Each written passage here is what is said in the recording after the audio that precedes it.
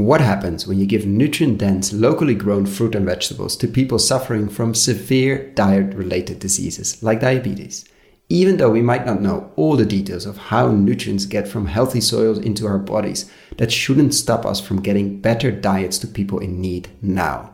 The savings are enormous, but how do we finance it? What is holding insurance providers back, and why haven't we seen any outcome-based structures being set up? Where's the first social impact bond, which isn't really a bond, but still, in healthy, nutrient-dense food? Join us today in discovering how a program in Tulsa, Oklahoma is trying to prove just that. Healthy food grown in healthy soils lead to healthier people, especially people with diet-related diseases like diabetes, who run an enormous risk on kidney failure, strokes, and much worse. Making sure they get access to healthier fruits and vegetables and cooking classes dramatically reduces these risks in as little as 12 months. What are the connections between healthy farming practices, healthy soil, healthy produce, healthy gut, and healthy people?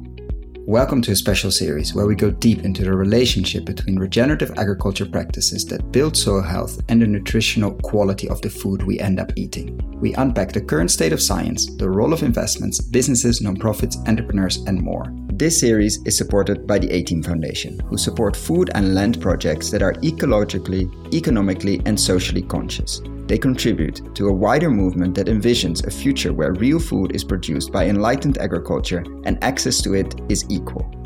The A-Team Foundation are looking to make more investments and grants in the space of bionutrients. You can find more here, ateamfoundation.org, or get in touch directly, info@ateamfoundation.org, or check the information in the show notes below.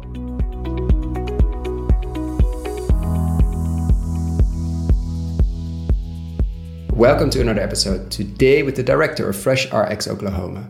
FreshRx Oklahoma sources local and regeneratively grown, nutrient-dense organic vegetables and fruits to program participants while stimulating local economy by supporting small and local farmers. There are a lot of very interesting buzzwords to unpack in that introduction, so I'm very happy to have Erin here on the show to explain more about FreshRx and what role it plays in this transition. So welcome, Erin.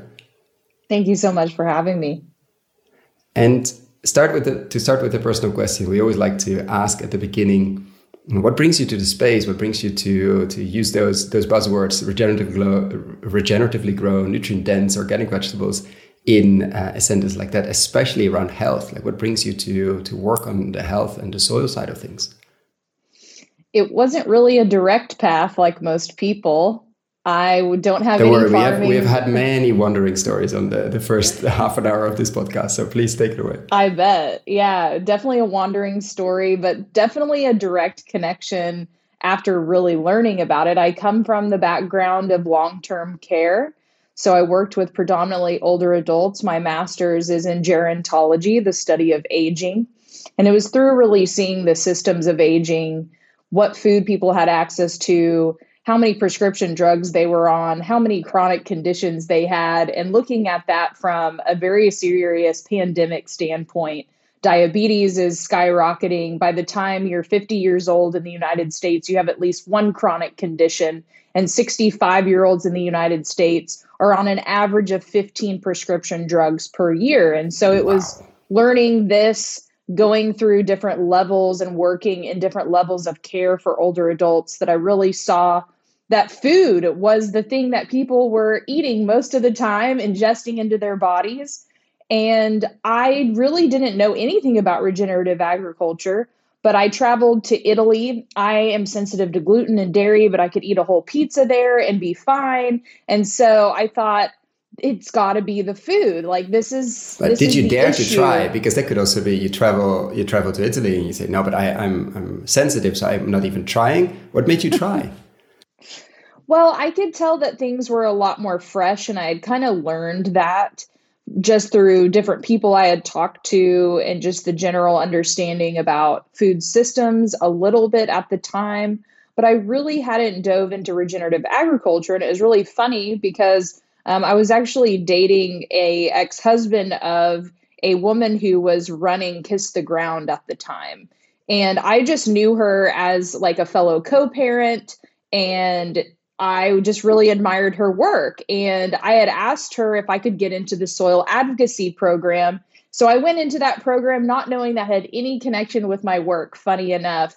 And of course, very quickly after reading a lot of science, I really connected longevity, successful aging, human rights to regenerative agriculture. And I was astounded by the connection between soil health practices and nutrient density and how that would affect someone's health and quality of life.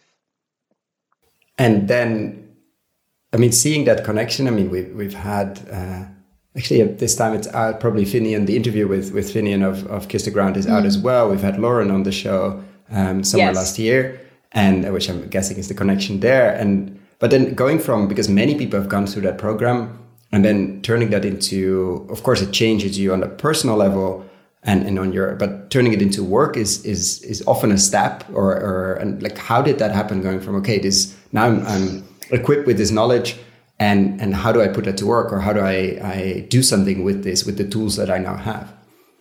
Sure. So at the time, I was just seeing one-on-one clients. And so it helped them kind of change their lifestyle. A lot of them would come off all of their drugs and get better. But I really started putting it to work during the pandemic, believe it or not. In 2020, there was a lot of needs in the community and a lot of needs and systems that had been cracked before. But the pandemic really showed us the additional cracks and how big the cracks were in all these systems. And so food and access to food was a major issue. And I started volunteering in Tulsa, predominantly the North Tulsa area that is a food desert, didn't have a grocery store for 14 years. And that was a major need. And I saw kind of what organizations were doing what and what food was available. And it still was terrible food. And I was really sad that we would be giving terrible food to people who have chronic conditions, which would be making them worse. And I thought, and these are people of color, low income, like how deserving this is to people. And so there was a doctor in North Tulsa that wanted to do a produce prescription program for his clients in North Tulsa who have uncontrolled type 2 diabetes. They were compliant. They would come to their doctor's visits. They would take their medications, but their diabetes was just still getting worse. It was uncontrolled. They were at incredible risk to have a stroke, kidney failure, death, or an amputation. And they really needed assistance. And I was asked by that clinic and by some other community members to fundraise for a program called Fresh RX. We based this off of several other studies and programs that have been done in the United States. There's been about 200 done. Geisinger's study was the one we based ours off of, which was a combination of local food or fruits and vegetables and education. But I said, if we're going to source food, we're going to do it locally and we're going to do it regeneratively. And people said, good luck. You'll never be able to do that. And I was like, good, I like a challenge. And so because it wasn't able, they didn't believe that you could find it, or that would be too expensive, or both? Both. Yeah, it would be too expensive. We wouldn't have it available. We definitely wouldn't have had it available year round. But we have found it, and we've created a cohort of farmers. We have food year round every 2 weeks. We haven't stopped since July of 2021. Wow. And so just to paint a picture, because we've had some interviews and then it sort of stopped there, like, okay, let's just go for local and organic. But then that regenerative and soil piece seems to be, I wouldn't say missing, but it hasn't been part of many of these prescription, let's say diets or boxes and for a while. Like, what do you felt like was missing? Like, isn't it just good enough to go for the locally seasonal and organic and then sort of stop there? Why did you wanted to push further, let's say, into the soil piece? And is that really changing something? Like, aren't we getting like 80% there with the seasonal and organic stuff? And is the soil piece so fundamental? Yeah, I learned a lot, and now speaking at a lot of different agricultural conferences, I really saw that even in certain studies by David Montgomery and other people with the Bionutrient Association with Dan Kittredge, I really saw that things that were grown from good soil, whether it was organic or not, it's a really holistic system. So if they were just no tilling and doing organic, but they don't have any other holistic practices, it's not as likely that it would be nutrient dense. I also wanted to stimulate local economy at the same time, but I wanted to support farmers who were treating the soil well. And it's also carbon capturing more, so it's affecting the climate at the same time and animal health. And it's definitely creating, I think, a healthier microbiome in the soil and in our guts. And so I do believe that regenerative food tastes better even than organic, that it's more nutrient dense. That's my belief based on the things I've read and learned and from seeing the food and tasting it myself. Taste test is the number one test for sure. And we have been told time and time again, we have the most beautiful food that tastes the best. And I do believe that our food will be higher quality than what is found in a Whole Foods or a Sprouts, and definitely better than anyone that our program has access to, which mostly is from a Walmart and things like that. Yeah. So what is the program, if you had to describe it? You mentioned every 2 weeks we have year-round food. For whom is the program and what does it entail? Fresh RX Oklahoma is a produce prescription program. It's where doctors actually prescribe fruits and vegetables. They are looked at to find people who have type 2 diabetes who are North Tulsa residents. We have the highest rate of diabetes in the entire state of Oklahoma in that area and the highest mortality rate there. So that was a diet-related disease that we started with. We're going to be broadening that to do prediabetes and other issues, but that's just what we started with. We started with 52 people for a 12-month period. So people who have type 2 diabetes who live in North Tulsa, they get free food for 12 months. Every 2 weeks, they get fruits and vegetables. And they also have correlating recipes that go with that food. And then we also have cooking and nutrition classes, about 4 opportunities a month for them to go for 12 months. And we do a lot of data metrics. We are looking at several different things from food security to healthcare utilization, but we're also measuring their health metrics, their A1C, their weight, and their blood pressure. And we measure that every 3 months so we can see how people are progressing. In our first year, we had some really incredible outcomes. And so now we're seeing 100 people. We've doubled the size of the program. And most recently have been funded for the next 3 years through the USDA NIFA grant for the GusNIP Produce Prescription Grant. So we'll be on the national level contributing that data to move the needle along with these programs. And so, I mean, it's a natural bridge, or a natural follow-up question. You said we have seen some very incredible results in only 12 months, which is a lot of time and nothing at all in a lifetime. So what stands out, or what are some interesting things that you might not have expected of course you expect people to get slightly healthier or quite a bit healthier, maybe lose some weight, maybe some diabetes impact, but what surprised you? Yeah, so many things surprised me. Our goal originally, based on other programs, was to reduce people's A1C by 1 to 2% in the year. That would equate to 16. Yeah, just for complete newbies, what does that mean in plain English? So hemoglobin A1C is really a way they measure where you are with your diabetes. When you have diabetes, you have an A1C level that's over a 6, and that's kind of the pre-diabetes area. Then when you get up higher, you have full-blown diabetes. When you have uncontrolled diabetes, it's at an 8. And so that's really severe. At an 8 A1C is where your chances of having kidney failure, stroke, all these things skyrocket. And they actually stop measuring at a 14.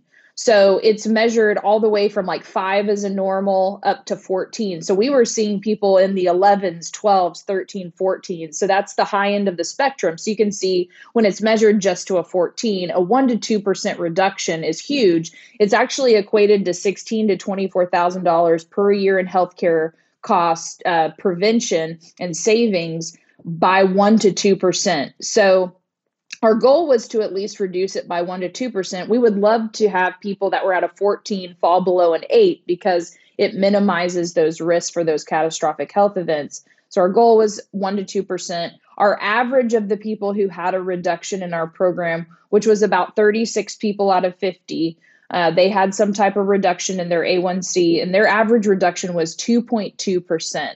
And we had the largest reduction was from a 14 to a 6.9. And that was only in 6 months. Some people even came off of their insulin shots and were able to take kind of less intense medications and kind of taper off. We had people who felt less anxious, less depressed, who started new healthy relationships. the ripple effect was just enormous. We estimated that with just 50 people, we saved the state of Oklahoma nearly $250,000, and it only cost us about $150,000 to do it. So you invest 150 grand and save 750. The ROI makes sense to me. Absolutely, yeah. And so now you go to 100 and other and slightly earlier in the spectrum as well. You mentioned pre-diabetes. Does that have to change? Like, what did you learn, sorry, on the produce side? Like, are you making changes there as well in terms of what fits better to get those numbers down, let's say? If something is grown healthy and it's grown in healthy soil, it's going to be nutrient dense. It's going to have vitamins and minerals. We do make sure that we have a plethora of variety of crops so that people are getting a well-rounded diet as far as their vegetable selection. We have improved on our culturally appropriate foods because obviously some people aren't interested in certain things or they'd love to see, for example, our clientele really wanted to see collard greens. And so we commissioned a farmer to grow those for us where the farmer had to have no reason to grow those because that's not something typically someone would buy at a farmer's market necessarily in our area. It just wasn't available. And so we are just trying to get better at offering more things that people are maybe familiar with while also really showing them new things that they can try and how to do that. And then we're also limited on what we can grow here and what's easier to grow here. I try to get the farmers to do certain things. We provide a lot of support for them to have high and low tunnels so they can kind of change seasons. And so we're trying to get better at diversifying the crop selection and just really making sure that the farmers are supported in their soil health practices. We do use the Haney test to look at some of the soil on some of our farmers. Some of them are regeneratively certified through Soil Regions process and making sure that they're continually building their soil organic matter, because the more you have of that in the soil, the more likely the food's going to be more nutrient dense. And so that's really been a big concern of mine as we move forward.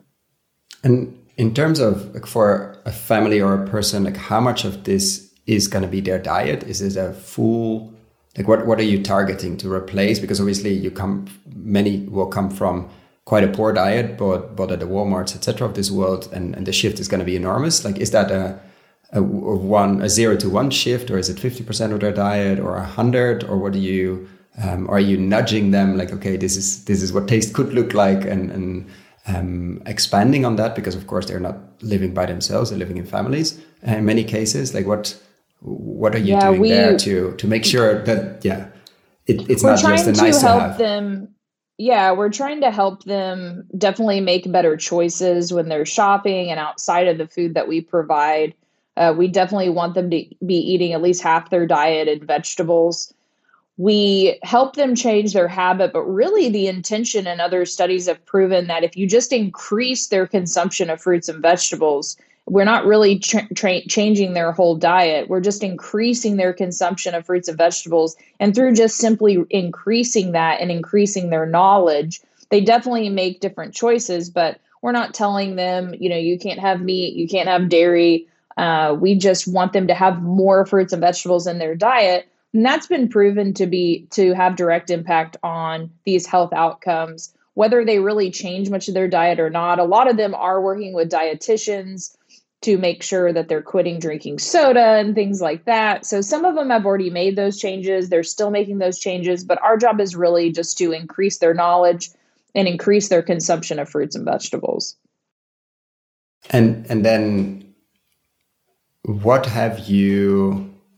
How different is it now? Like, could a program like this, especially with the focus on regen, have happened 5 years ago? Or is it, because it seems to be bubbling around this theme, specifically on the health side, there are conferences popping up. There's like, do you see that, because you're in the trenches, do you see that as well? Does it feel different around a healthy soil, a healthy human connection compared to a few years ago, or maybe even longer? Or is it also, it's just shifting a bit, let's say, in our little bubble? It seems to be really kicking up speed for sure. I don't think it would have worked 5 years ago. I don't know if we would have had as many farmers available using these practices or that they would even be aware of these practices. I think it is the right time at the right place. And I really saw that opportunity. And I still think we're kind of on a bubbling of additional bridge building from regen to healthcare. That kind of, it's been building in the agricultural world, I think, for a little while. And it's now just starting to poke its head over to healthcare. And I see that growing at rapid speed too. I think there needs to be more conferences on healthcare connection to regenerative. I know there's a few, but there's definitely room for more. I also feel like in the regenerative agricultural conferences that we're kind of speaking to the choir a lot of the time. And I'd really love to get more access to be bringing up regenerative agriculture to other organizations that it would connect to in some way. I have been fortunate to speak to the Kansas Governor's Public Health Conference. So I talked to 500 public health professionals, and it was brand new concept to them, but it was impactful, and it was people that haven't heard it all the time, not just the same regenerative ag farmers kind of talking amongst themselves. I mean, that's good to have support and community.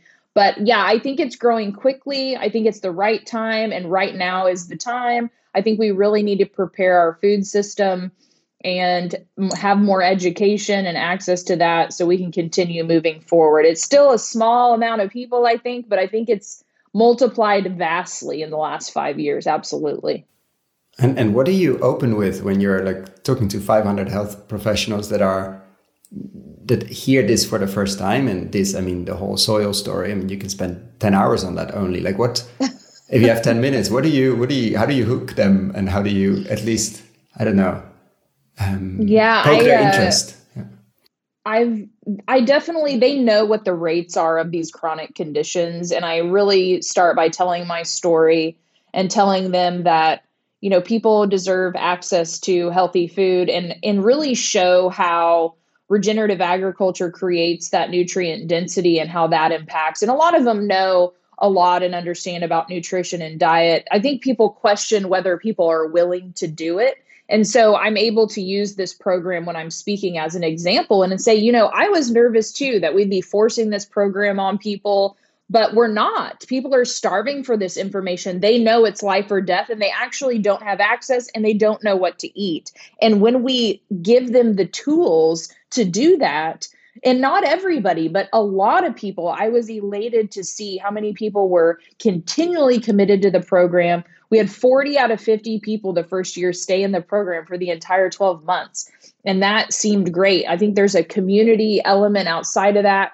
And I think that just having some passion and just some quick understanding. I don't go into a lot of super details about soil, but I do help them understand that there's a continuum of nutrient density, by the way, in different crops. Like the blueberry is not the same blueberry as another blueberry. They all differentiate. And so I established that and am able to draw connections. And they know how sick people are, and they know the systems aren't working. They're inside of them too. But I speak very lovingly and passionate about that, and that, you know, it's just stuff that we didn't know. And a lot of, surprisingly or not, a lot of the public health professionals there at that conference had grandfathers or husbands who are also farmers. And so they really got it. And so I've been fortunate enough to be able to kind of read the room and make those connections when necessary.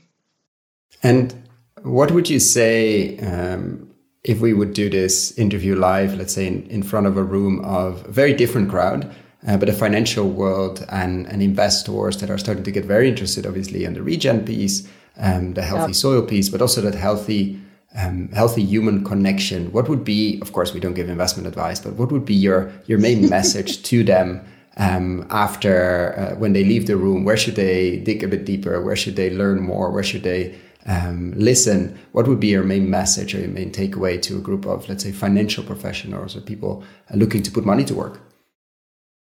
I love this question. I think that's kind of the next step, and people are trying to figure that out right now. I do think there's a viable investment model for this type of program, and it's really the holy grail, which is getting the insurance to pay. And if you have investment money and you have relationships often because of that, you can have relationships with insurance, and you need someone who's an operator who knows what they're doing, like myself. And if those relationships are connected and the insurance is willing to pay, I do believe that, they would be willing to pay, and the cost savings that you could prove, you could even get a contract going where they would give you back some of those savings to continue the program. But their cost savings will be huge. And with the model of healthcare moving into a more value-based and outcome-based model, because it's going through that transition right now, it's not going to be fee for service. Every time you go to the doctor, they get paid. It's going to be based on outcomes and values. And one of the pieces of implementing that shift is penalizing hospitals for readmissions within 30 days. And so these hospitals, these managed care insurance companies are going to be very interested in programs that are going to save them money, and they're going to be willing to pay, and they have the budget to pay. And so I do think that there's venture capital opportunities to make those relationships, engage an operator like myself, and really create a viable business model to not only make money, save the healthcare industry money, and also help people have incredible quality of life at the same time and stimulate local economy and agriculture. I mean, what would be a better investment? And so when you talk to these insurers, or it always seems the holy grail. Everybody's like, okay, who's picking up the bill? It's definitely the taxpayer and the insurance companies, and probably a combination of both. Right. We haven't seen many movements there. Like what's holding them back? You must be talking to them or meeting them. Them is a very vague term, obviously, but what's holding the insurance world back to start backing prevention and this kind of care? Because we've seen it in surgery in the Netherlands, where they do fit for surgery, and they save a number of hospital days afterwards and a lot of complications, which are very expensive, with a simple high protein diet and a lot of training before you go into very heavy surgery. I mean, all of those examples, there are quite a few there. And then somehow it doesn't seem to hit, let's say, the boardrooms of insurance companies. Like what's holding them back? I know. Don't they want to save money? Yeah, I think it's individual beliefs of whether they believe. We've kind of downplayed how big a role nutrition is on people's lives and healthcare cost savings. I think there's an element of that, the people making the decisions, whether they have a healthy diet or not, and they know the ripple effect of that. And they definitely, I wouldn't say know what regenerative agriculture is or the impact of that. There's still not a lot of studies that are proving this. One of the big questions I get is, well, would the conventional fruits and vegetables make just as much of an impact? And that's a big question. I can make a meta-analysis and I can say, well, if it has more nutrients in it, your brain's going to be satiated and it's going to tell your body to stop eating. So I would say that it does have a direct impact, but a lot of those studies haven't been funded, haven't been established. There's still just a few studies out there that kind of lean towards that truth. So I think it's just, we're going to have a lot more established studies, and that's kind of the way it goes. But the Fresh RX Food as Medicine mission has been pretty decently established. And so there is a group called the Food as Medicine Coalition that are lobbying and working on these things. There has actually been a federal pilot that has been approved. And so I think it's just a domino effect from there. Like Medicare and Medicaid have already started paying for something called medically tailored meals for people that get discharged from the hospital. So they're not necessarily locally sourced, but I know that Food as Medicine Coalition has intention for that. There's a lot of providers in that group that do grow their own food. I don't know if it's regenerative or not necessarily, but it could be in a lot of ways. It could be. And so I think it's just a domino effect, and other insurances are going to look at what other insurances have done it. And it's really going to take like the first one to take a big chance. There has been state waiver programs through state Medicaid for people who are low income. There has been waiver programs passed for the state to pay for these programs. So there has been a couple that have been done. And I think it's just it's going to have wider adoption, and then it'll really push forward. And it's really just a matter of time, I think, before that happens. And do you see that, like, we'll see, we're recording this at the beginning of 23. Will this be the year where we see the first insurance funded program, or is that a few years down the line and we're still between brackets, still very important, but the pilot phases of many of these? It could definitely be this year. Okay. It could definitely be this year. If someone has the relationships and they're willing to do it, it could happen any time, and cost savings are ready to be had. So anytime, it may take another couple years, but I wouldn't be surprised if we got a contract with an insurance company this year and just started moving that way.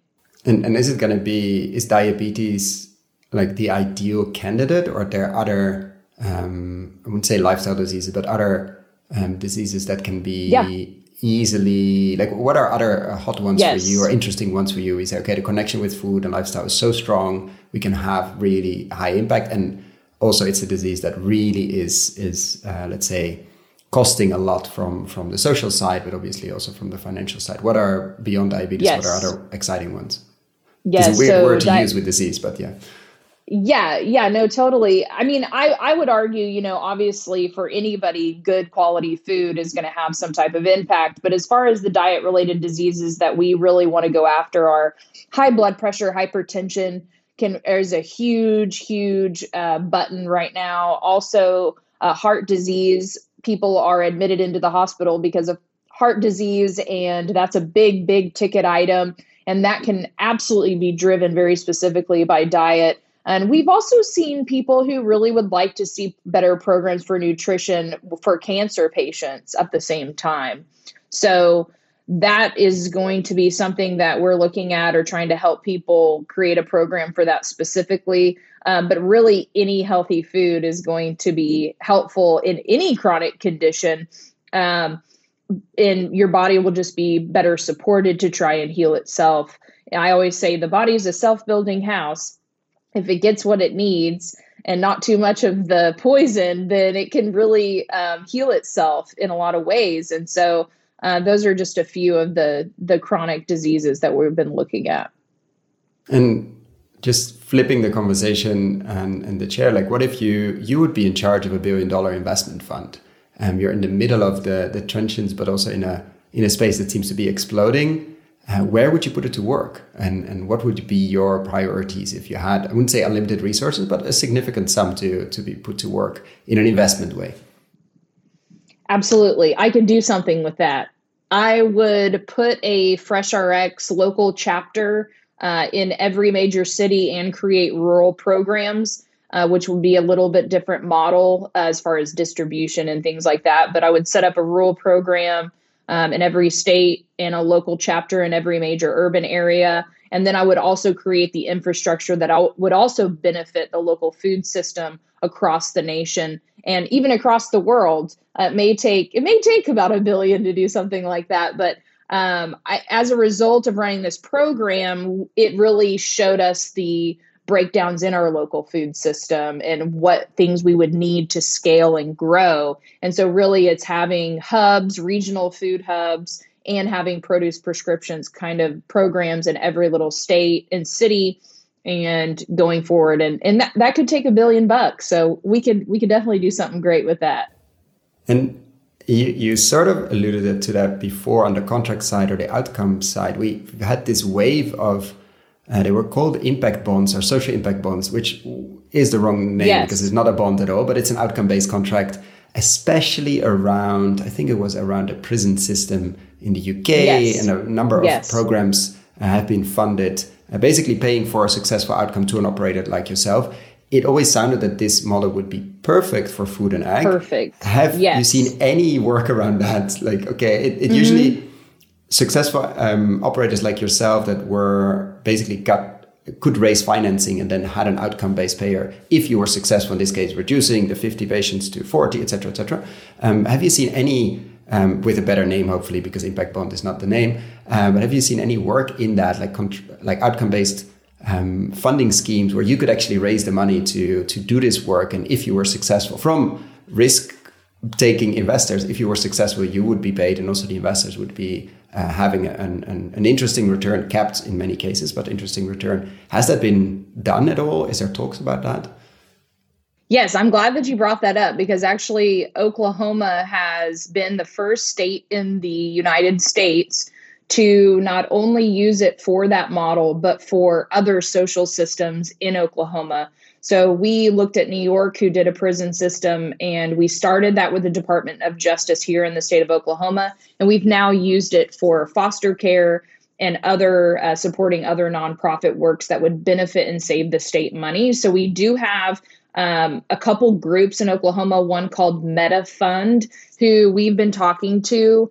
OU, the University of Oklahoma, did a study on us and really connected us with them, thinking that we have such good health outcomes that they would just have to, as a fund, convince Oklahoma State Medicaid to pay them back, essentially, and so they could give us money. And I think they're still working through the kinks of that. But I was really impressed with that program. And I was trying to find what it was called. Impact investing is what they kind of call it. And they have several different programs, but they basically, yes, they pay nonprofits to create health outcomes, and they get the state or the state entity, whether it's Department of Justice or a Department of Human Health Services, to pay them back. And it's a great example of that is, say there's a nonprofit that helps people keep custody of their children so they don't go into foster care. And so they do an intervention program. Well, the money we would budget to foster that child now goes back into that nonprofit to prevent that from even happening. So that's a great example of how that works. And they can do the exact same model with a produce prescription program without a doubt. Yeah, so we can wait for somebody to put those three entities. Basically, you need the operator, you need somebody to pay. Or in some cases, it's a foundation or a nonprofit, or it's somebody that saves the money, and somebody to check the outcome, obviously, and see the control group and things like that. But in prisons, it has been very interesting for people basically funding a program to make sure you don't go back, which is an extremely expensive from all sides of the like social, financial, like if people go back into prison. And there are many very successful but very underfunded nonprofits making sure people land on their feet, get housing and work, etc. And of course, saving an endless amount of money. But if you don't connect those dots, it's never going to go. And this sounds exactly the same, just replacing food with prison, basically. Yes, exactly the same. I'm waiting for programs like this to unroll. Maybe not. I mean, we've also seen examples. I know some investors that invested, I think, in a program in the UK, and then it was so successful that it was adopted as state policy at some point. And the investors were bought out, so it was good. But at the same time, they had to figure out another way or another place to put their money to work. So they had the outcome, they even had the return. But of course, it was also the last time this investment had been done because it became state policy, which is what you want. So it's a stepping stone. Yeah, it's a you want stepping that. stone toward change. And the investors have the relationships to really influence change like that. And that's what I'd like to see more of on this produce prescription model. Yeah, but I've been surprised that it's been 10 years we're talking on social impact bonds, and we haven't seen, or email me people if you know of programs, but we haven't seen a lot around food in this way, which is very interesting. No. But maybe now the time is I right think for Oklahoma will be the first to do it. Yeah, you were leading in the prison side. Yeah. The fund here has done more than other outside of just Department of Justice. We've done that program here, but they've been the first to apply it to all policy and all departments. And so they have yet to apply it to a produce prescription model, but I know that they are working on that. Super interesting. And what would you change if you had a magic wand and you could change one thing overnight? So it could be anything in food and ag, or not food and ag related. It could also be give people better taste or etc. Like, what would you change if you had a magic wand and could change one thing? Wow, one thing. I would insert the understanding of importance of food and health, that be one and the same in people's brains. And the desire to really care about yourself. Yeah. Is that something that is, like, you've seen, of course, with people that haven't had the chance or the exposure to food, like, and also taste and flavor, because in many cases we're used to very salty, very fatty, very sweet, and bringing in fruit and vegetables. Have you seen, like, how quickly taste can be sort of reprogrammed? We talk about that, but we don't really, like have you seen that like it's sort of innate in us to want the quality and the taste that in this case you're bringing to households?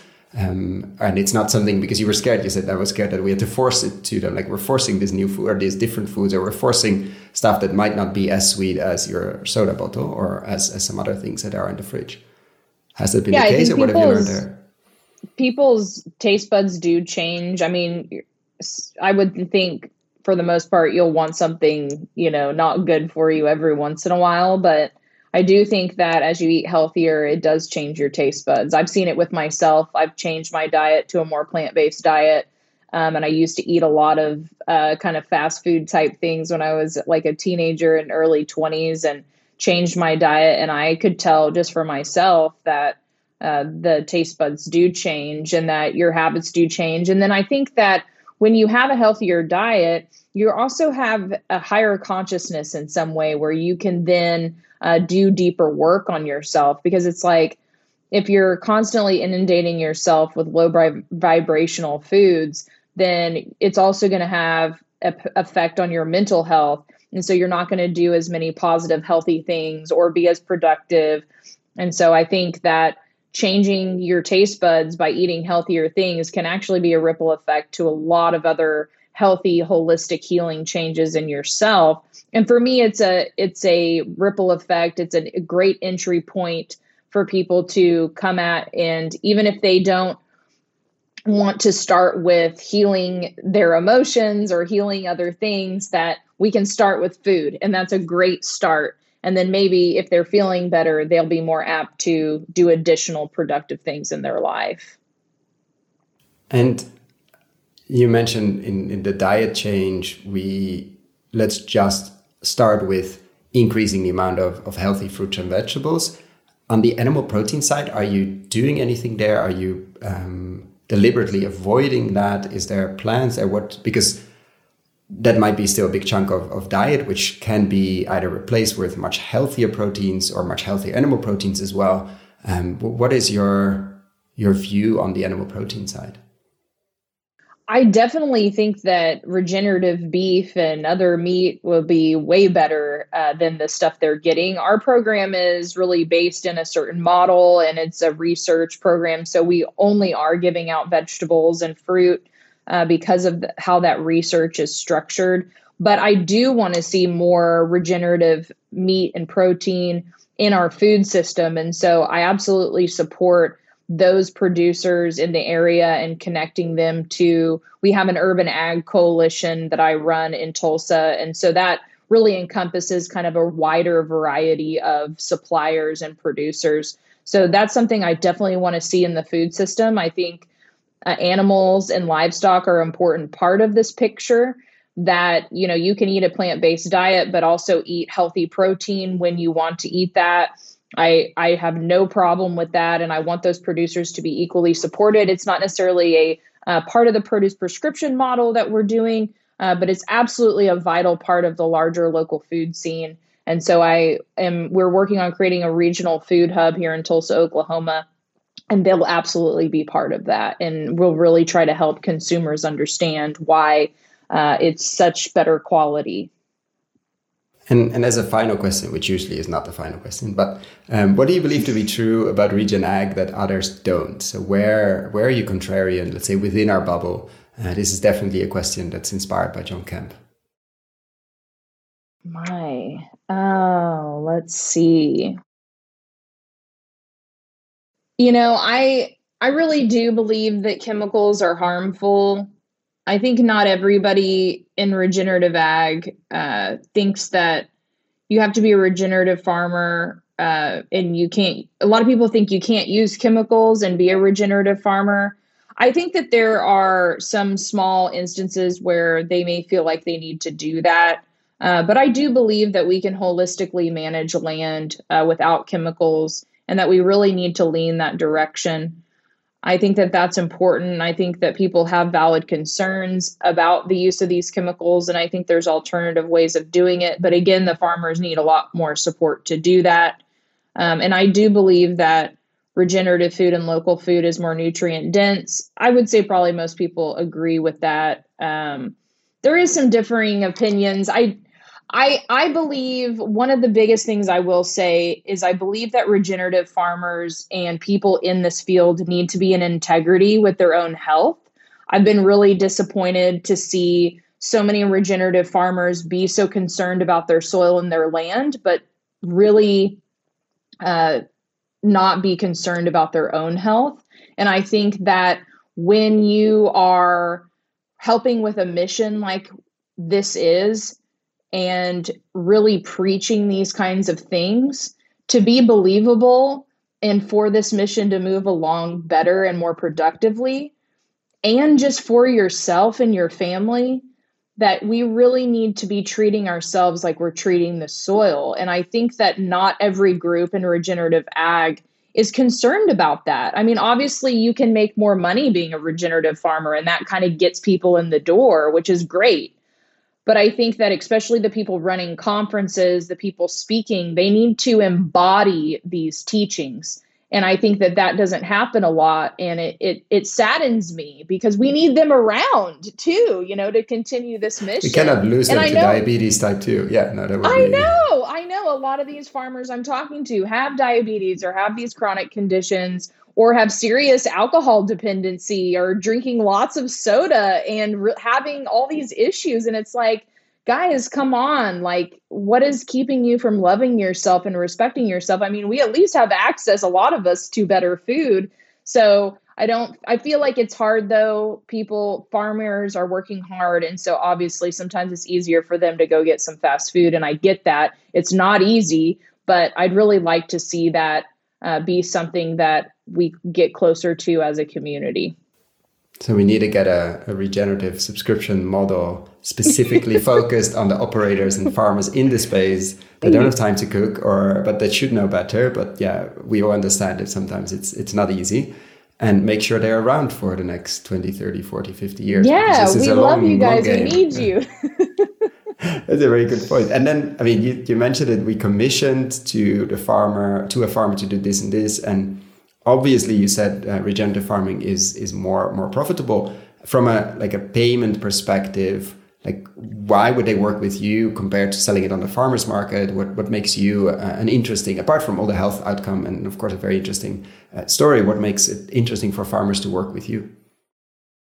Yeah, they have a reliable wholesale model to sell to where they don't have to go sit at the farmer's market and be there all day. It's a lot easier for them. I also allow the farmers to dictate their price.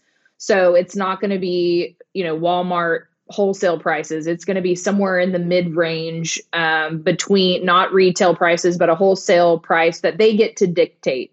And if they have any overages or anything we can't give out for our program, we'll still buy everything they have because we have a way to sell that to our local food bank as a result. So they don't have to have any nervousness about over harvesting or things going to waste. We have become kind of an aggregator locally, and we pretty much are buying everything we can get our hands on that's local and regenerative. And we make sure that it gets sold and that they have a reliable market. And if they want to grow new crops, we're willing to help support them. We are starting to do more instead of just buying their extra food. We're commissioning them in kind of a CSA model so they can get 50% up front and have upfront capital to pay for seeds or whatever they need. I had a farmer tell me yesterday that because she had her upfront money, she had her farm truck was going out. And so she was able to fix that, and she wouldn't have been able to. A lot of the farmers said that they would not have survived the pandemic if it wasn't for our program. And so we've actually been able to get 4 of our farmers have hoop houses funded through the NRCS this year, through our advocacy and technical assistance. So we really take care of them, and they can feel more confident to grow and to scale and to try new things and to have a wholesale market they can depend on.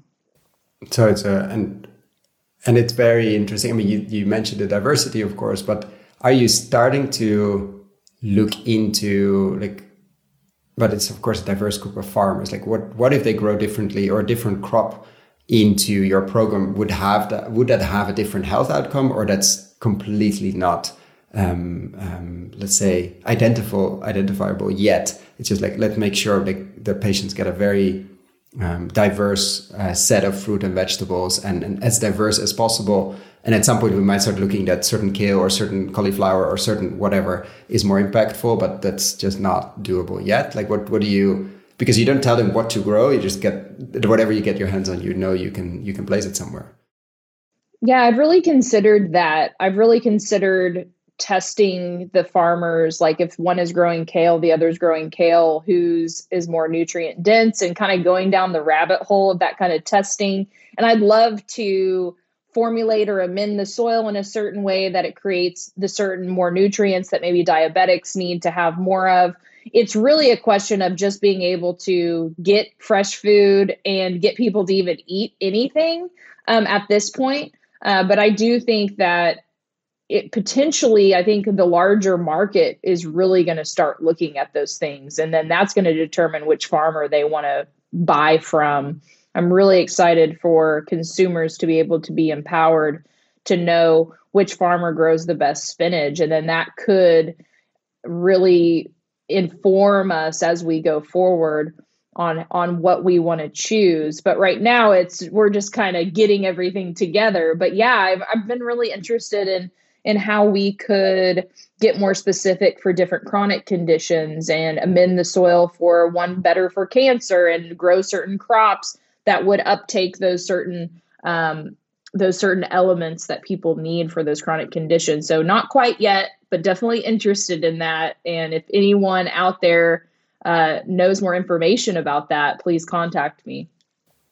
Perfect. Yeah, I think there's work being done, but it feels very early on that to be so specific. And I think, I don't remember if it was in the health nexus or the healthy food nexus of Croton Institute, which I will link below, or it was David Montgomery mentioning it somewhere. The fact that we don't know everything doesn't mean we should not act, and we know diversity helps. And so let's cover, I think it was the health nexus. Let's make sure we get as diverse as possible, because then we know you get everything in, even though we might not even have a name for the certain micronutrient or phytonutrient we need, etc. So let's first get the diversity in, and then we can.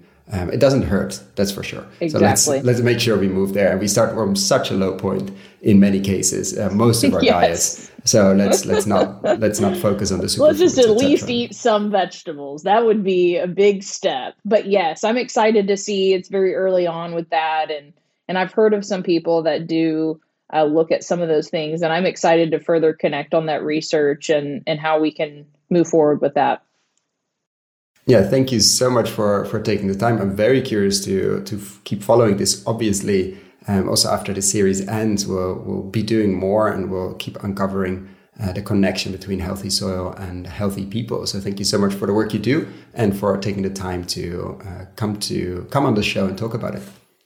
Yeah, thank you so much. And if people want to connect with me, I'm sure you'll list it on all the platforms. But just if people listening, you can look at freshrxok.org, and then my larger mission with all the different work I do at consciousagingsolutions.com. I'm on Facebook and Instagram, and Erin Martin, or Expert on Aging, or FreshRx Oklahoma. You can find me all over. So please reach out. FreshRx Oklahoma has a YouTube channel. So if you want to see some of our cooking and nutrition classes, we'll have more up. We just started that. So please follow, like, subscribe, and join us. And I will definitely link all of that below. So thank you so much, Erin, for your time today, and speak to you soon. Thank you so much for listening all the way to the end. For the show notes and links we discussed in this episode, check out our website, investinginregenerativeagriculture.com/posts. If you like this episode, why not share it with a friend or give us a rating on Apple Podcasts? That really helps. Thanks again, and see you next time.